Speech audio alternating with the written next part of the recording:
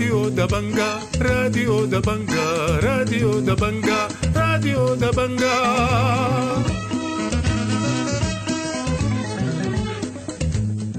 أهلا ومرحبا بكم مستمعي راديو دبنقا في كل مكان. السلام عليكم ورحمة الله تعالى وبركاته.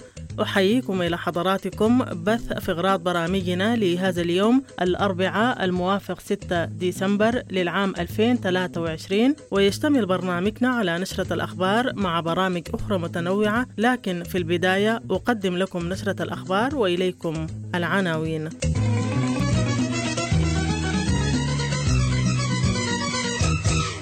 تظاهر المئات في أركويت بالخرطوم للمطالبة بالممرات الآمنة ووقف الحرب وشكاوى من توزيع الإغاثة في أم درمان. اشتباكات ومعارك وطلعات جوية للطيران بشرق النيل وقتلى بمدفعية الدعم السريع في سوق البابور بالفتحاب. الدعم السريع يجدد التزامه مع الأمم المتحدة ويرحب بتعيين العمامرة مبعوثا للسودان. مالك عقار إير يعلن عن اعتماد خارطة الطريق للحل ويقول الحرب الجارية الآن هي حرب موارد. كانت تلك عناوين الأخبار، والآن إلى تفاصيل النشرة من راديو دبنقا توافيكم بها فاطمة بريمة.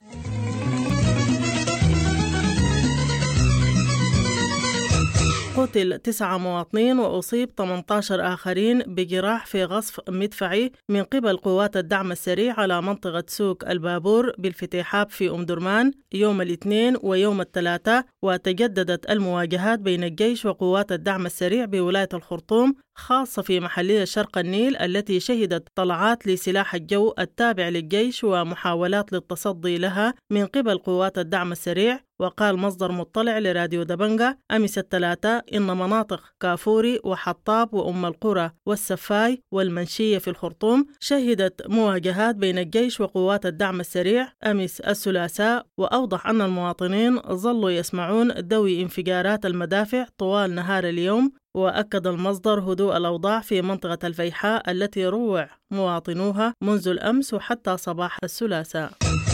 تظاهر مئات المواطنين في أركويت بالخرطوم في لفة جبة منددين باستمرار الحرب ومطالبين بالإسراع بوقفها. وقال عضو الهيئة الشعبية لمناهضة الحرب لراديو دبنقا إن المظاهرة حضرها 1400 مواطن ومواطنة، ووصفها بأنها تدشين فعلي لعمل الهيئة الذي يهدف لوقف الحرب. وطالب المتظاهرون بفتح الممرات للإغاثة لتصل للمناطق المتضررة، وناشدوا الجيش بوقف غصف الطيران في مناطق المدنيين، كما طالبوا الدعم السريع بإبعاد قواته من أسواق المواطنين. وهتف المتظاهرون بالموت للكيزان والنظام البائد. وأضاف المتظاهرون في هذا الخصوص: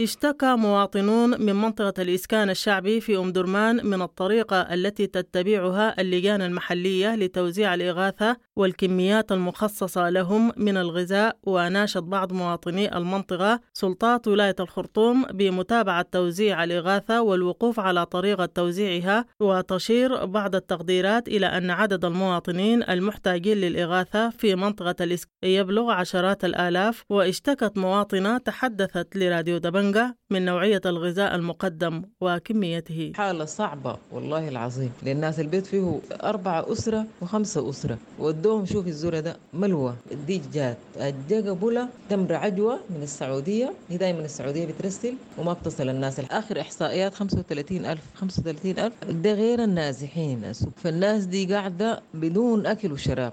قال الصحفي والمحلل السياسي عثمان ميرغني إن العقوبات الأمريكية الأخيرة التي فرضتها وزارة الخزانة الأمريكية يوم الاثنين على 3 مسؤولين سودانيين ليست أمرا مساعدا فحسب، وإنما ضرورة لوقف الحرب. وأضاف في حديث لراديو دبنقا إن بعض الأطراف التي قد لا تكترث لمعاناة الشعب السوداني ربما تشكل هذه العقوبات عامل ضغط عليها. وتابع قائلا إن العقوبات ربما تحفز أطراف أخرى على التعامل مع قضية السلام بجدية كونها يمكن أن تشكل رادعا لهم. وأعرب ميرغني عن اعتقاده بأن العقوبات الأمريكية تسير بصورة ممرحلة تحاول أن تضغط على كل الأطراف بصورة تدريجية للوصول إلى اتفاق للسلام.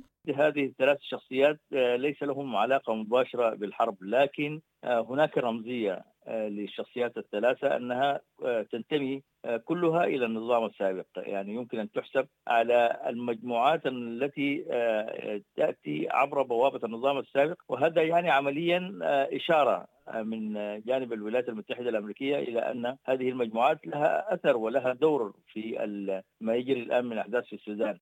وكانت وزارة الخارجية فرضت عقوبات يوم الاثنين على طه عثمان أحمد الحسين مدير مكتب الرئيس السابق عمر البشير ومديرين سابقين لجهاز الأمن والمخابرات هما محمد عطا وصلاح عبد الله قوش لاتهامهم بزعزعة السلام والاستقرار في السودان.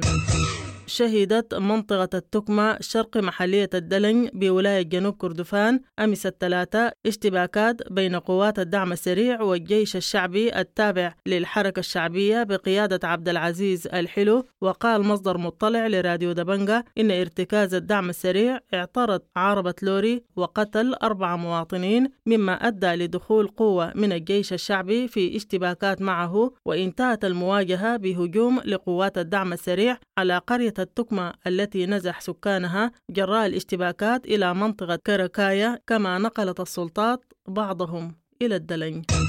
لليوم الثاني على التوالي تواصلت ردود فعل السودانيين المعبرة عن خيبة الأمل من فشل منبر مفاوضات جدة بين الجيش وقوات الدعم السريع. وقال الدكتور محمد زكريا نائب الأمين السياسي لحركة العدل والمساواة والناطق الرسمي باسم تحالف الحرية والتغيير الكتلة الديمقراطية في تصريح لراديو دبنقا إن هدف منبر جدة هو وقف إطلاق النار وفتح المسارات لإيصال الإغاثة، وفي حال تحقيق ذلك يمكن أن يمهد لوقف إطلاق نار شامل واتفاق سياسي يضع حد للحرب. تبقى جدة رغم ما عليها من مآخذ هي المنبر الأقرب للوصول لهذا الاتفاق، ويمكن أن تعزز الجهود الآن في جدة بجهود الاتحاد الأفريقي وكذلك جهود الإيجاد. ومن جانبه اعتبر ماهر أبو الجوخ القيادي في التحالف السوداني وقوى الحرية والتغيير المجلس المركزي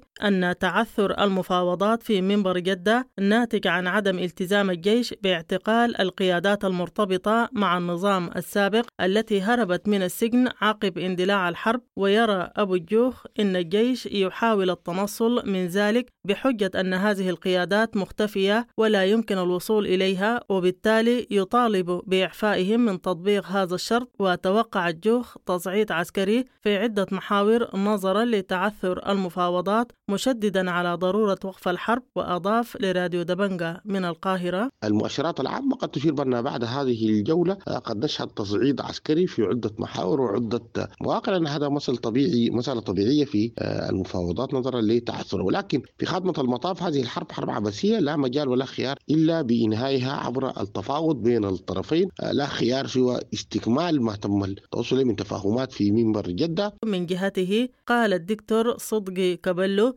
عضو اللجنة المركزية للحزب الشيوعي السوداني لراديو دبنقا إن تبادل اللوم حول من هو المسؤول عن فشل مفاوضات جدة لا يجدي، والمهم في هذه المسألة أن يصل صوت الشعب السوداني. وأضاف أن هذا لا يحدث إلا بأن ينظم السودانيون في الداخل سوى في مناطق الحرب أو المناطق التي لم تصلها الحرب ليرفعوا صوتهم بضرورة إيقاف الحرب. وأضاف لراديو دبنقا من كمبالا الآن إنهاء الحرب، إجبار قوات الدعم السريع والقوات المسلحة على إيقاف الحرب يجب أن يتم بواسطة الشعب السوداني بارتفاع صوته.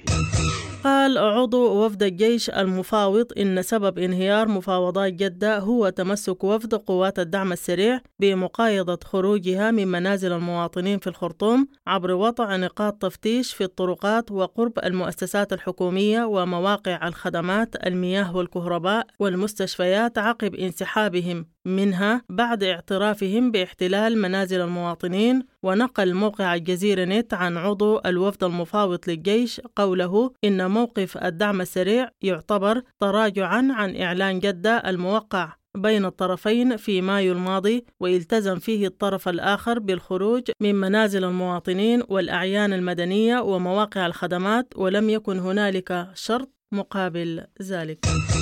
اعتبر حزب الأمة القومي أن انهيار مفاوضات جدة بين الجيش السوداني وقوات الدعم السريع يشكل خيبة أمل للشعب السوداني. وقال رئيس الحزب فضل الله برما ناصر في بيان إن التصعيد الإعلامي والخطابات غير الحكيمة تشير إلى عدم توفر الإرادة السياسية لدى أطراف الحرب لتنفيذ ما اتفق عليه في الجولات السابقة والوصول لاتفاق لوقف إطلاق النار. وأضاف أنه وعلى مدى 7 أشهر كانت المناورات السياسية في العملية التفاوضية هي السمة الغالبة، وأن معاناة الشعب السوداني هي آخر اهتمامات طرفي الحرب وداعميهم، وهو أمر مؤسف للغاية.